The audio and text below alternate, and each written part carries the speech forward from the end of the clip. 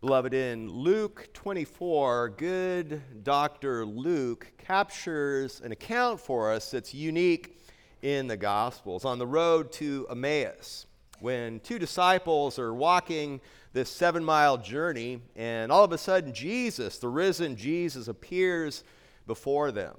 They don't recognize who he is, and he asks them what it is they're speaking of. And they say something along the lines of, "Are you the only person in this area that's not aware of the events that have taken place?" They let him know that they are trusting in him, that they had been hoping that he was the prophet and the one that had been prophesied of old. They even go on from there and talk about that he'd been crucified. They taught him, or they didn't teach him, they told him about that. And then they give the account of the women, of the godly women that gave an account of Jesus. We pick that up in verse 23. They did not find his body. They came saying, these godly women, saying they had also seen a vision of angels who said that he was alive. And some of those who were with us, the two disciples say to Jesus, went to the tomb and found it just exactly as the women also had said, but him they did not see.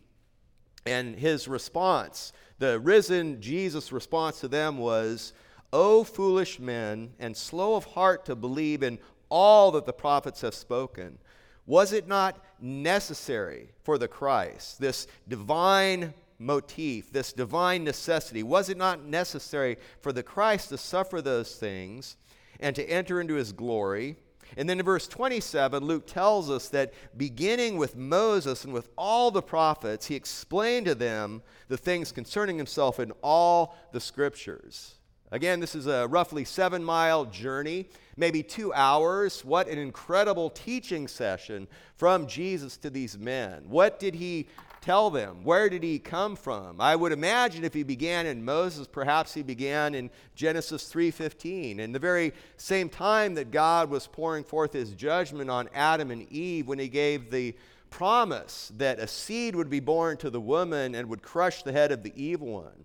Perhaps he moved on from there and told these two disciples about Abraham and how Abraham believed God in Genesis 15:6. And by virtue of his faith in God, it was credited, it was reckoned to Abram as righteousness. Perhaps he told them about that in Moses. He went through the prophets. Did he perhaps even go, as he was going through from Moses to the prophets, the different covenants? God's promise to Noah in Genesis 9 that he would never destroy the world with a flood again. God's promises to Abram in Genesis 12 of a land and a seed and a blessing that would come to him. God's promise to David in 2 Samuel 7 that he would give him an eternal throne and give him rest. Did he also perhaps go to the weeping prophet Jeremiah? And in Jeremiah chapter 31, about the new covenant promises that God promised the nation of Israel.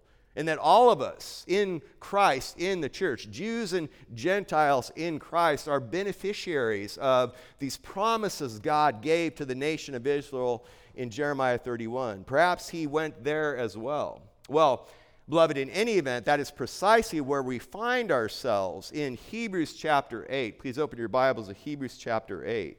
In verses 8 through 13, in verses 8 through 12, we have the longest Old Testament quotation in the New Testament, where the author of Hebrews quotes 4 verses from the weeping prophet Jeremiah, from Jeremiah 31, verses 31 through 34. That is the passage we have before us here this morning. And what we'll do as we expand upon and try to unpack the riches that we have here in Hebrews, which is a direct quote again from Jeremiah 31, we'll use this as a springboard for all of the good promises from Moses through the prophets about Christ, which are centered in and flow through the new covenant, which is the subject matter on the heart of the author of Hebrews and on God's heart for you and for me even this morning. Beloved, listen as I begin reading in the second part of verse 8 at the beginning of this long quote in Hebrews chapter 8. This is the word of God. He says, "Behold, days are coming, says the Lord, when I will effect a new covenant with the house of Israel and with the house of Judah. not like the covenant which I made with their fathers on the day when I took them by the hand to lead them out of the land of Egypt. For they did not continue in my covenant, and I did not care for them, says the Lord. For this is the covenant that I will make with the house of Israel after those days, says the Lord. I will put my law into their minds, and I will write them upon their hearts. And I will be their God, and they will be my people.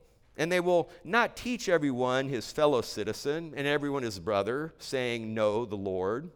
For all shall know me, from the least to the greatest of them. For I will be merciful to their iniquities, and I will remember their sins no more. When he said a new covenant, he's made the first obsolete. But whatever is becoming obsolete and growing old is ready to disappear. This is the word of God, beloved, that's been read in your hearing. Please attend to it as such. Now, some people have said that the book of Hebrews is in some ways almost a sermon on Jeremiah 31, verses 31 through 34. One way you could even look at this is Hebrews 1, verse 1, all the way through the beginning of Hebrews 8, verse 8 is kind of an introduction. And then he gives the scripture reading of his text, Jeremiah 31, verses 31 through 34. And then what takes place, chapter 9 and forward, is expanding on the doctrine of what's been laid down in this new covenant promise from God out of Jeremiah, and then applying it to the lives of the believers. Now, all of this, of course, falls under the umbrella of the overarching theme of Hebrews, which is the infinite superiority of Christ. He is greater than the prophets, is the way the author opens up. He's certainly greater than the angels because he's the creator of the angels. He's a better messenger and apostle than Moses. He gives a better peace. He's greater than Joshua. Joshua wasn't able to give true peace to the nation of Israel. Certainly Moses wasn't able to, but Jesus is greater than Joshua. Then, as we find ourselves in the center of this book, he's also vastly, infinitely superior to Aaron and the Levitical priesthood that God had laid down as our perfect high priest. And all of this channels itself through these new covenant promises that God has laid out to the nation of Israel. And beloved, what we see as the author quotes from Jeremiah is there are four characteristics that make the new covenant infinitely superior than the old covenant. Namely, it is ecumenical, internal, universal, and merciful. It is ecumenical. It is reconciling. It reconciles, and this is interesting, the author opens up with a subtle hint of how in the new covenant man is reconciled to man.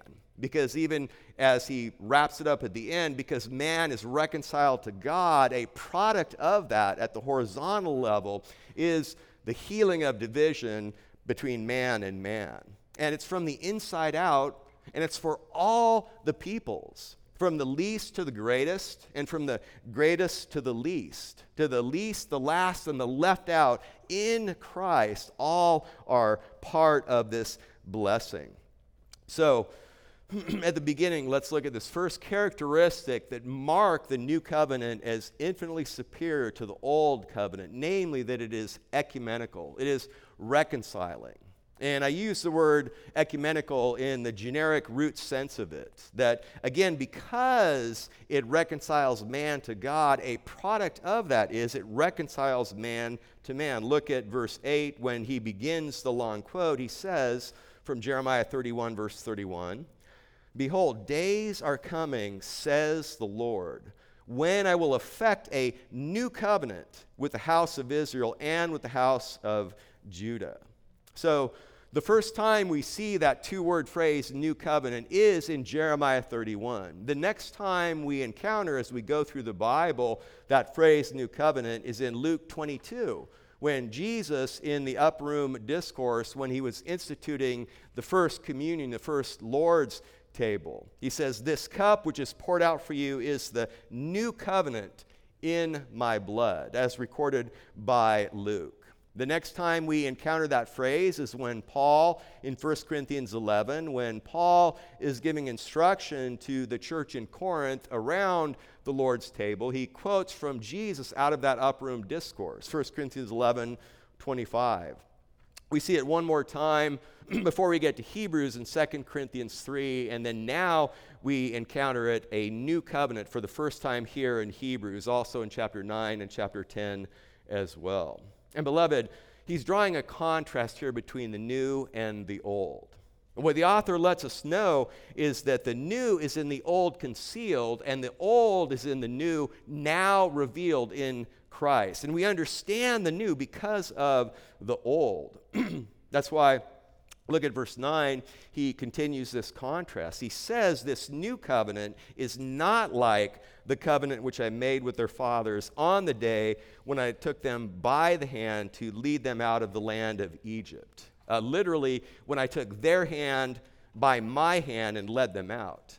Even that there tells us that the old covenant was good, even in its imperfection in the sense of not completeness as part of God's purpose for it. There was glory, there was purpose, there was the grace of God, even as he rescued the nation of Israel out of their captivity in Egypt. Now, beloved, as we would look at this as a springboard to help us understand the backdrop and the significance of this new covenant that he's effecting, turn back to Genesis 9. I want to give a quick rehearsal of some of the biblical covenants that are unilateral, which are based upon God saying, I will do this thing. These are unilateral, you could almost say unconditional, in the sense that God said, this is what I am going to do in these covenants. For example, the first covenant, biblical covenant we see is in Genesis 9, when after God had destroyed the world with the flood, and he set the rainbow as a sign of a covenant he makes with Noah. In Genesis 9, verse 15, God says that when he looks at the bow, I will remember my covenant, which is between me and you and every living creature of all flesh. And never again shall the water become a flood to destroy all flesh. When the bow is in the cloud, then I will look upon it to remember the everlasting covenant between God and every living creature of all flesh that's on the earth. And what I want you to draw out of that is twice in verse 15 and then in verse 16, God says, I will. Now turn over a page or two to Genesis chapter 12. When God calls Abram out of the pagan land of Ur, and he gives him a promise, and he lays the foundation of God's covenant promise to Abram, look at what it says, chapter 12, verse 1.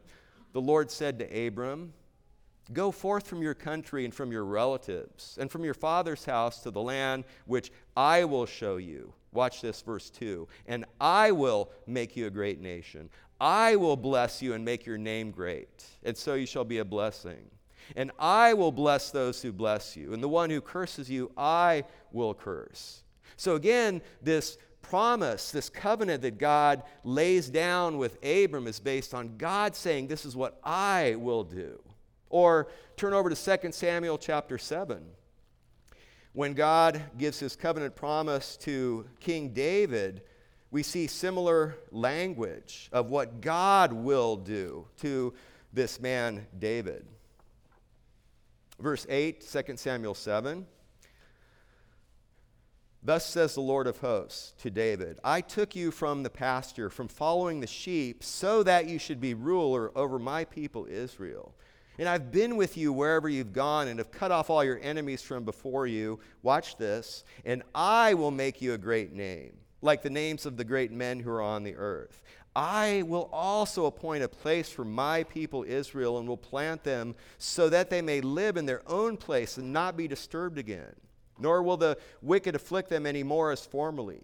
Even from that day that I commanded judges to be over my people Israel, and I will give you rest from all your enemies. The Lord also declares to you that the Lord will make a house for you.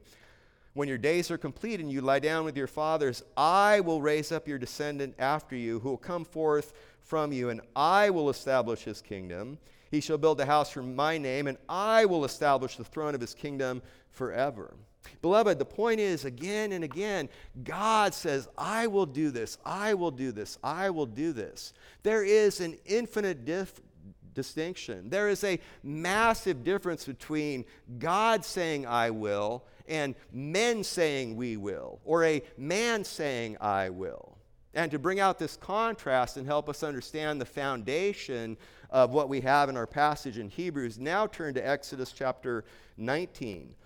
So the one covenant of the 6 covenants in Scripture that we see that is conditional, that is bilateral, that is not based ultimately solely on God's veracity, God's faithfulness, God's goodness, is this covenant that is made with Moses, the Mosaic covenant. In Exodus 19, God has, of course, rescued the nation of Israel from their captivity in Egypt. And in Exodus 19:1, in the 3rd month, after the sons of Israel had gone out of the land of Egypt, on that very day, they came into the wilderness of Sinai. When they set out from Rephidim, they came to the wilderness of Sinai and camped in the wilderness. And there Israel camped in front of the mountain.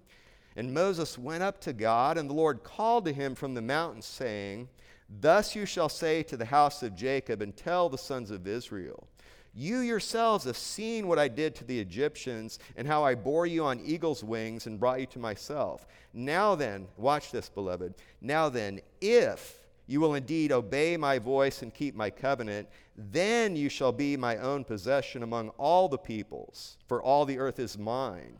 And you shall be to me a kingdom of priests and a holy nation. These are the words that you shall speak to the sons of Israel. So Moses came and called the elders of the people and set before them all these words which the Lord had commanded him. Now look at verse 8. This is the key. And all the people answered together and said, All that the Lord has spoken, we will do. Beloved, that's the foundation of the old covenant that the author of Hebrews is using as the contrast to the new covenant. And again, there is the infinite difference between God saying, I will do this, and men or a man saying, I will do this thing.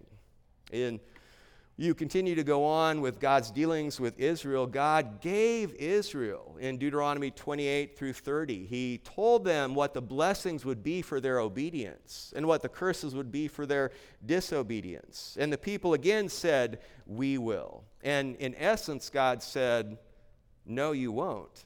You won't. You won't do it. You will fail. So in a sense, God set the nation of Israel up for failure from the beginning.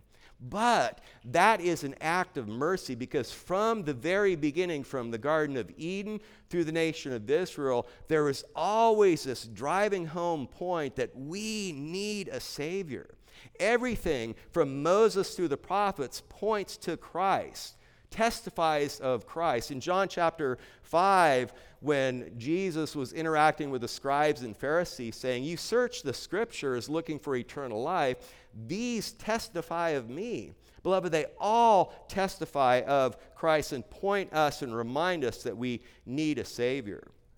For example, in Deuteronomy 31, verse 20, God tells the nation, When I bring you into the land flowing with milk and honey, which I swore to your fathers, and you've eaten and are satisfied and become prosperous, then you will turn to other gods and serve them and spurn me and break my covenant.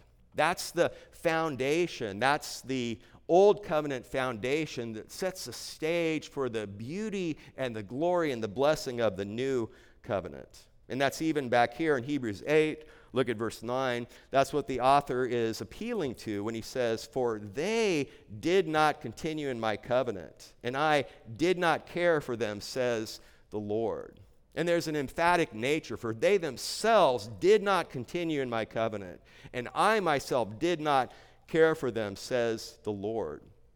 Beloved, the point here is, when the people of God couldn't meet God's standard, he didn't lower his standard to accommodate their ability. Rather, he, from the beginning, as his intent, he provided a way of escape. He provided a substitute. He provided a different, better covenant, a way to meet his standard, to satisfy his justice, and forever and ever display his grace and his goodness and his mercy. And even here in the Hebrews quotation from Jeremiah, 3 times you see, says the Lord, says the Lord, says the Lord. Literally, is saying is the way the Hebrew author here brings it out. There's no if you then this, because 7 times we see in the original writing of Jeremiah, brought out now by the author of Hebrews, I will, 7 different times. It makes us think of perhaps Augustine's great prayer. When Augustine, the church father, said, God, command what you will, and God, grant what you have commanded. Or we can think of the Apostle Paul when he wrote to the church in Rome, Romans 9:16. So then it does not depend on man who wills or runs, but rather on God who has mercy. It is God's mercy which is the way Jeremiah finishes his original quote and the way the author finishes it here as well. It is God's mercy that makes all of this possible, and it is the mercy that is the stream of the difference between man's I will and God's I will. But what he says, and here's to the point of the ecumenical, the reconciling dimension of the new covenant. He says in verse 8, Hebrews 8, I will effect a new covenant with the house of Israel and with the house of Judah. So Jeremiah wrote that some 600 years before Christ. Some 330 years or so prior to that, you may remember, God told Solomon in 1 Kings 11, verse 1, Solomon multiplied wives. He multiplied concubines. And because of his sinful, lustful pleasure, God told him that he would rip 10 tribes out of the 12 tribes of the nation of Israel out of his hand, and there was a divided kingdom. And he took the 10 northern tribes from the son of Solomon, Rehoboam, and gave them to a man named Jeroboam, who became the first king of the northern kingdom of Israel. And in 1 Kings 11, you'll read the account of the division of the kingdom. So, all that to say, when Jeremiah wrote this prophecy of the new covenant, for some 330 years, there had been a divided nation. There had been war between the nation. And it's out of the ashes of this that God gives this new covenant promise to the nation of Israel and the nation of Judah. There will be a reconciliation. There will be a reunification, is what he's communicating here. And what does that mean for us? What does that mean for the predominantly Gentiles and even for the Jewish believers in Christ, for us right here, right now? Beloved, what that means is that lays the foundation of the reconciliation that is part of the church of Christ. God works so that the reconciled and the redeemed, the Jews and Gentiles, male and female, young and old, rich and poor, learned and unlearned, black, white, red, yellow, blue, and polka dot, live together in harmony and in purity in the church of Christ. Now, we know that as part of God's common mercy that man may for a time have peace with other man, but to live in peace and in truth, according to the Word of God, that is only found in the church, where God has broken down the wall of separation and knit together as He's building together the family of God, the body of Christ. That's why in the beautiful Christmas hymn, O Holy Night, you'll read the words, truly He taught us to love one another. His law is love and His gospel is peace. Chains shall He break, for the slave is our brother. Beautiful, beautiful lyrics, beautiful, beautiful words that flow from the ecumenical reconciling characteristic of this new covenant promise that God gave to the nation of Israel some 600 years before Christ. So, as we continue through this springboard of the testimony pointing to Christ, the new covenant is ecumenical. Secondly, the new covenant is internal. You see, In the Old Covenant, the law was written on stone. In the New Covenant, the law of God, the statute, the ordinance of God is written on the human heart. And this gets to the very nature of the problem from the beginning. Ever since Adam sinned and God's curse fell on man, the problem has been from the inside out. That's why, for example, in Mark chapter 7, when Christ, in the ministry of Christ, when Christ was having his increasing conflict with the scribes and Pharisees, and at the beginning of Mark chapter 7, the scribes and the leaders were complaining and grumbling because the disciples of Jesus weren't obeying the ceremonial hand-washing ritual that they had established. What had happened was God had given certain instructions about cleanliness in the Old Testament, but what had happened was man began to add his tradition to the clear language and command of God. And in Mark chapter 7, you see this rising escalation of conflict between Christ and the leaders, where he is bringing out the fact that their human traditions had trampled over the Word of God, because they had brought another authority alongside the sole authority of the Word of God. The authority of the Word of God fell by the wayside. And what Christ did in Mark chapter 7 was he helped use that conflict and that tension to point to the ultimate problem, the terminal disease that's been in place since the sin in the garden, namely that we need a Savior, and we need a heart transformation from the inside out. He lets the scribes and Pharisees know that it's not the external washing of the hand. In fact, it's not even food that you put inside your body. Even though God did lay out certain dietary kosher laws to the nation of Israel, those were merely to point people towards the fact that Israel needed to be a distinct nation. And it was supposed to point to the fact that we need that inner transformation from the inside out. And they were always the shadow. The food laws were always the shadow. They were never the substance. That's why, for example, Mark 7, 18, and 19, in this conflict, Jesus told the scribes and the Pharisees, whatever goes into the man from outside can't defile him, because it doesn't go into his heart, but into his stomach, and it's eliminated.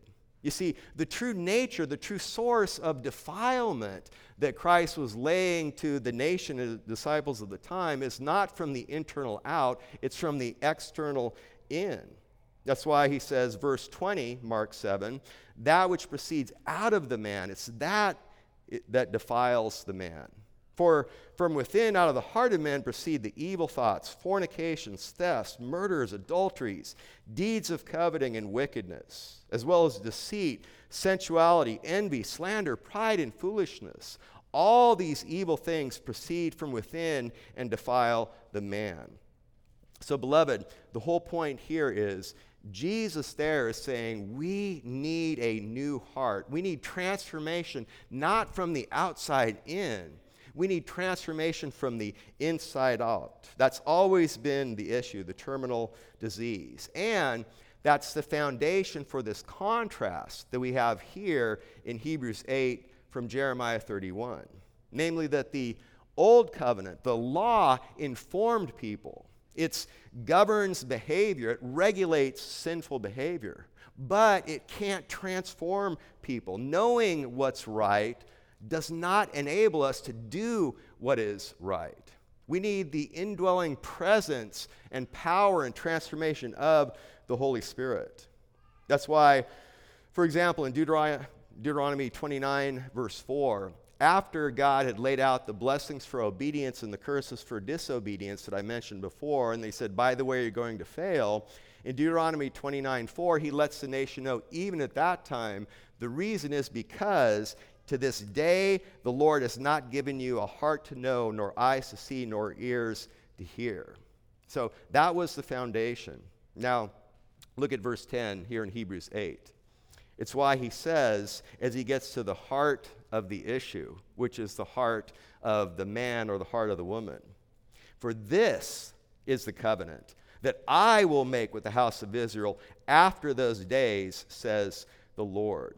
I will put my laws into their minds, and I will write them upon their hearts. He uses this beautiful Hebrew poetic parallelism to drive home the emphasis on the eternal. After those days, Jeremiah wrote some 600 years before Christ, and it was after those days. Now, at the writing of Hebrews, the point is the time has now come where God, when the author wrote this, and this certainly still is true for you and for me, that God no longer puts his word before his people. He puts his word inside of his people. I will put my laws into their minds. I will write them upon their hearts. In the new covenant, obedience is no longer by external compulsion. It's rather by internal desire from the child of God, from the new creature in Christ Jesus. And also, this is something that was laid out even still in Deuteronomy 30, verse 6. He said, the Lord your God, through Moses, tells the nation of Israel, the Lord your God will circumcise your heart and the heart of your descendants to love the Lord your God with all your heart and with all your soul in order that you may live. So from the very beginning, that was even a hint at the new covenant promise, even when God was giving them the old covenant. Or turn to Ezekiel chapter 36. In verses 22 through 28, you won't see the phrase new covenant, but look at the number of elements, the new things that God will do in the nation of Israel. Ezekiel 36, 22 through 28 is a new covenant promise from God to the nation. He says, therefore say to the house of Israel, thus says the Lord God, it is not for your sake, O house of Israel, that I'm about to act, but for my holy name, which you have profaned among the nations where you went. And I will vindicate the holiness of my great name, which has been profaned among the nations, which you profaned in their midst. Verse 24, I will take you from the nations, gather you from all the lands, and bring you into your own land. Then I will sprinkle clean water on you, and you will be clean. I will cleanse you from all your filthiness and from all your idols. Moreover, I will give you a new heart and put a new spirit within you, and I will remove the heart of stone from your flesh and give you a heart of flesh. And I will put my spirit within you and cause you to walk in my statutes, and you will be careful to observe my ordinances. Beloved, we know that that was realized on the day of Pentecost when the Holy Spirit came down and poured out into his church, that we have, each and every one of us are individually a temple of God, and that we have the Holy Spirit dwelling within us. And it is the Holy Spirit that puts life where there was no life before and enables us to have this internal desire to obey God, to walk with God, to seek God. And beloved, this is a great reminder for us that even when we live in a time such as this, with the rapid decay and wickedness of society and the world, that our call from God is to tell people and to urge people not to behave, but to believe. When someone believes, then and only then are we enabled to behave. That's the internal component and characteristic of the new covenant. So it's ecumenical, it's internal. The third beautiful characteristic that drives home its superiority is it's universal. You see, under the old covenant, special people were anointed with oil for special tasks at special times. In the new covenant, every participant is anointed with the Holy Spirit for every task, from the inside out for all the peoples. From the least to the greatest, from the greatest to the least, for the least, the last, and the left out. That's why, look at verse 11. He says, the end of verse 10, and I will be their God, and they shall be my people. And they shall not teach everyone his fellow citizen and everyone his brother, saying, know the Lord. Why? I mean, that would seem like a good thing. Wouldn't it be a good thing, a necessary thing for everyone to be teaching his fellow citizen and neighbor, know the Lord? But the reason why is because, look at what it says, for all shall know me from the least to the greatest of them. In Isaiah 54, verse 13, God told the nation through the prophet Isaiah, all your sons will be taught of the Lord, and the well-being of your sons will be great.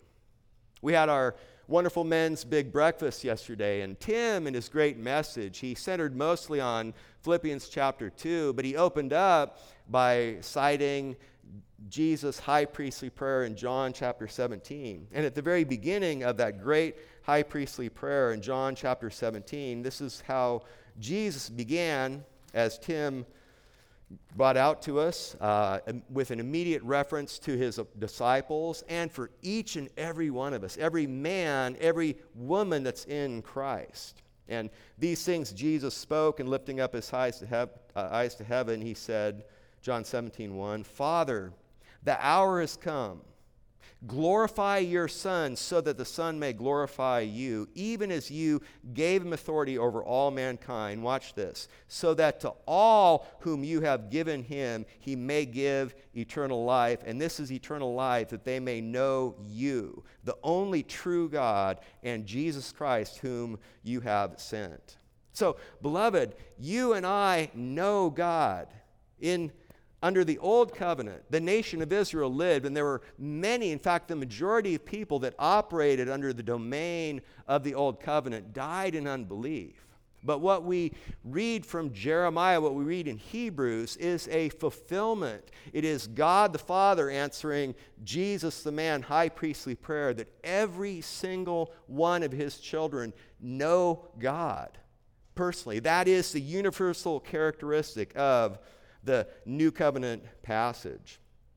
The Westminster Confession had these good words. It said, these things which are necessary to be known, believed and observed for salvation, are so clearly propounded and open in Scripture, watch this, that not only the learned, but the unlearned, in a due use of ordinary means, may attain unto a sufficient understanding of them.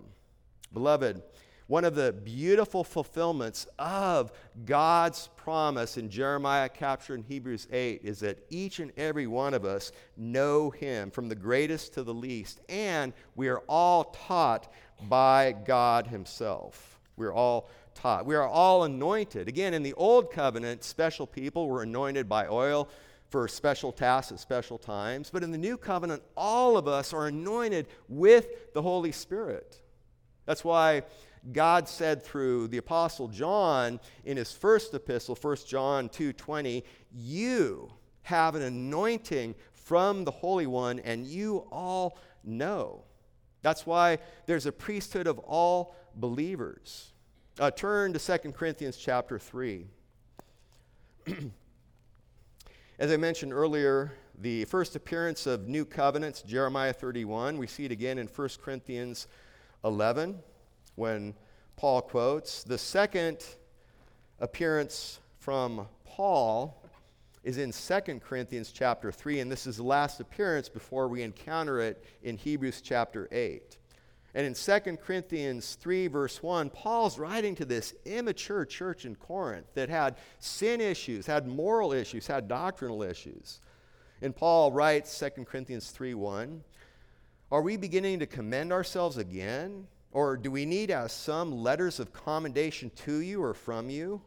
You are our letter written in our hearts, known and read by all men, being manifested that you are a letter of Christ, cared for by us, written not with ink, but with the Spirit of the living God, not on tablets of stone, but on tablets of human hearts. And such confidence we have through Christ towards God. Not that we are adequate in ourselves to consider anything as coming from ourselves, but our adequacy is from God. And then verse 6, who also made us adequate as servants of a new covenant, not of the letter, which, by the way, beloved, if you're a believer, you are a servant of the new covenant, the very topic that we're studying here. Servants of a new covenant, not of the letter, but of the Spirit. For the letter kills, but the Spirit gives life. Again, the old covenant can condemn. It is the new covenant alone that can redeem and can save. Verse 7, but if the ministry of death in letters engraved on stones came with glory, so that the sons of Israel couldn't look intently at the face of Moses because of the glory of his face, fading as it was, how shall the ministry of the Spirit fail to be even more with glory? For if the ministry of condemnation has glory, much more does the ministry of righteousness abound in glory. So, beloved, the ministry of condemnation, which is the old covenant, there was a glory to it. It was right and it had a purpose by God. But how much greater the ministry of righteousness, the ministry of reconciliation, the ministry of the servants of the new covenant bring a greater glory to God and a greater joy to his people. That's what's on the author's heart when he's writing to that group of Jewish believers that were being tempted to go back to the old from the new. So it is ecumenical, it is internal, it is universal. The fourth and final characteristic that drives home the infinite superiority of the new covenant is it is merciful. It's forgiving. And this gets to answering life's most important question. How can sinful man, how can sinful woman approach a holy God? And he wraps up with his final verse from Jeremiah 31, verse 34, here in Hebrews 8:12, where God says, for I will be merciful to their iniquities, and I will remember their sins no more. This forgiveness, which is found only in the new covenant, is the foundation for all the rest. It is what empowers and enables all the rest. All of God's I will promises to Abraham and to David and to the priests in Numbers 25, to Phinehas and to his genealogy, they are made possible by virtue of the forgiveness that is found in the new covenant and in the new covenant alone. And it's a reminder to us that man and woman could never come to God were it not for his mercy. It makes all the other elements possible. Man's iniquities, man's sins. God says, I will be merciful. I will remember their sins no more. Psalm 103, verse 12. As far as the east is from the west, so far is he removed our transgressions from us. Or Romans 11:27, God says through Paul to you and to me, this is my covenant with them when I take away their sins. When we the guilty are pardoned. When the unjust are forgiven and pardoned by the just. When we are emancipated from the bondage of the sin of our will, when we are released, when we are liberated, when our debt is canceled and pardoned, and when Jesus poured out his blood. In Matthew chapter 26, I mentioned before, in Luke 22, when Luke records Jesus instituting the first communion, first Lord's table, he talked about, this is my blood, which is a new covenant, or this cup is a new covenant in my blood. Do this as often as you drink it in me. In Matthew, when Matthew recorded his words, he captured a different nuance where he talked about the cup being his blood, which is poured out for many, for the forgiveness of sins. Beloved, that is the key. That is what makes your salvation and my salvation possible. And then finally, in verse 13, after he finished his long quotation from Jeremiah, we have a final inspired preaching commentary from the author of Hebrews. When he said a new covenant, he's made the first obsolete. It doesn't mean the first covenant, the Mosaic covenant. It doesn't mean God's promise to the nation that we read earlier in Exodus 19, that it didn't have its purpose, that it didn't have its glory. But whatever is becoming obsolete and growing old is ready to disappear. Like birds that migrate and go away, like your breath that you can see and then puffs away in the morning. Like the eclipse of the sun, so the old is getting ready and very near to disappearing. This was written shortly before the destruction of Jerusalem and the temple by the Roman general Titus in AD 70. Beloved, God says to you and to me, I, even I, am the one who wipes out your transgressions for my own sake, and I will not remember your sins. That is the merciful nature of the new covenant. That is the forgiving, pardoning, cleansing dimension of the work of Christ on your behalf and my behalf. God is a pardoning God. He's a merciful God. He's a patient, long-suffering God. He treads his people's iniquities underfoot. He delights in loving kindness. He casts our sins into the depths of the sea, out of sight, out of mind, out of existence, not in spite of his holiness, in perfect harmony with his holiness, because Christ satisfied the requirement and paid the price on my behalf and on your behalf. Beloved, dear friend, Jesus loves sinners who are conscious for their need of forgiveness. That's why he said in Mark 2:17, it's not those who are healthy who need a physician, but those who are sick. And that's why he gets all the glory. Please join me as we go to the Lord in prayer. Lord God, we praise you and thank you, Lord. We thank you, Lord, for your holiness. God, we mourn over our sin. We realize we fall infinitely short of your standard of perfect holiness. Lord, we don't love you with all our heart, soul, mind, and strength for 10 seconds, let alone just on any continual basis. But that is what sets the stage and lays the foundation for so great a salvation, Lord Jesus, that you provided on our behalf for our eternal joy, for our eternal rescue, for our eternal deliverance from the penalty of sin, from the power of sin, and even eventually from even the presence of sin. And most importantly, for your eternal joy and your eternal glory. It is for your glory. It is for your praise and in your name that we pray, that we sing, that we do all these things. And all of your forgiven children say, Amen.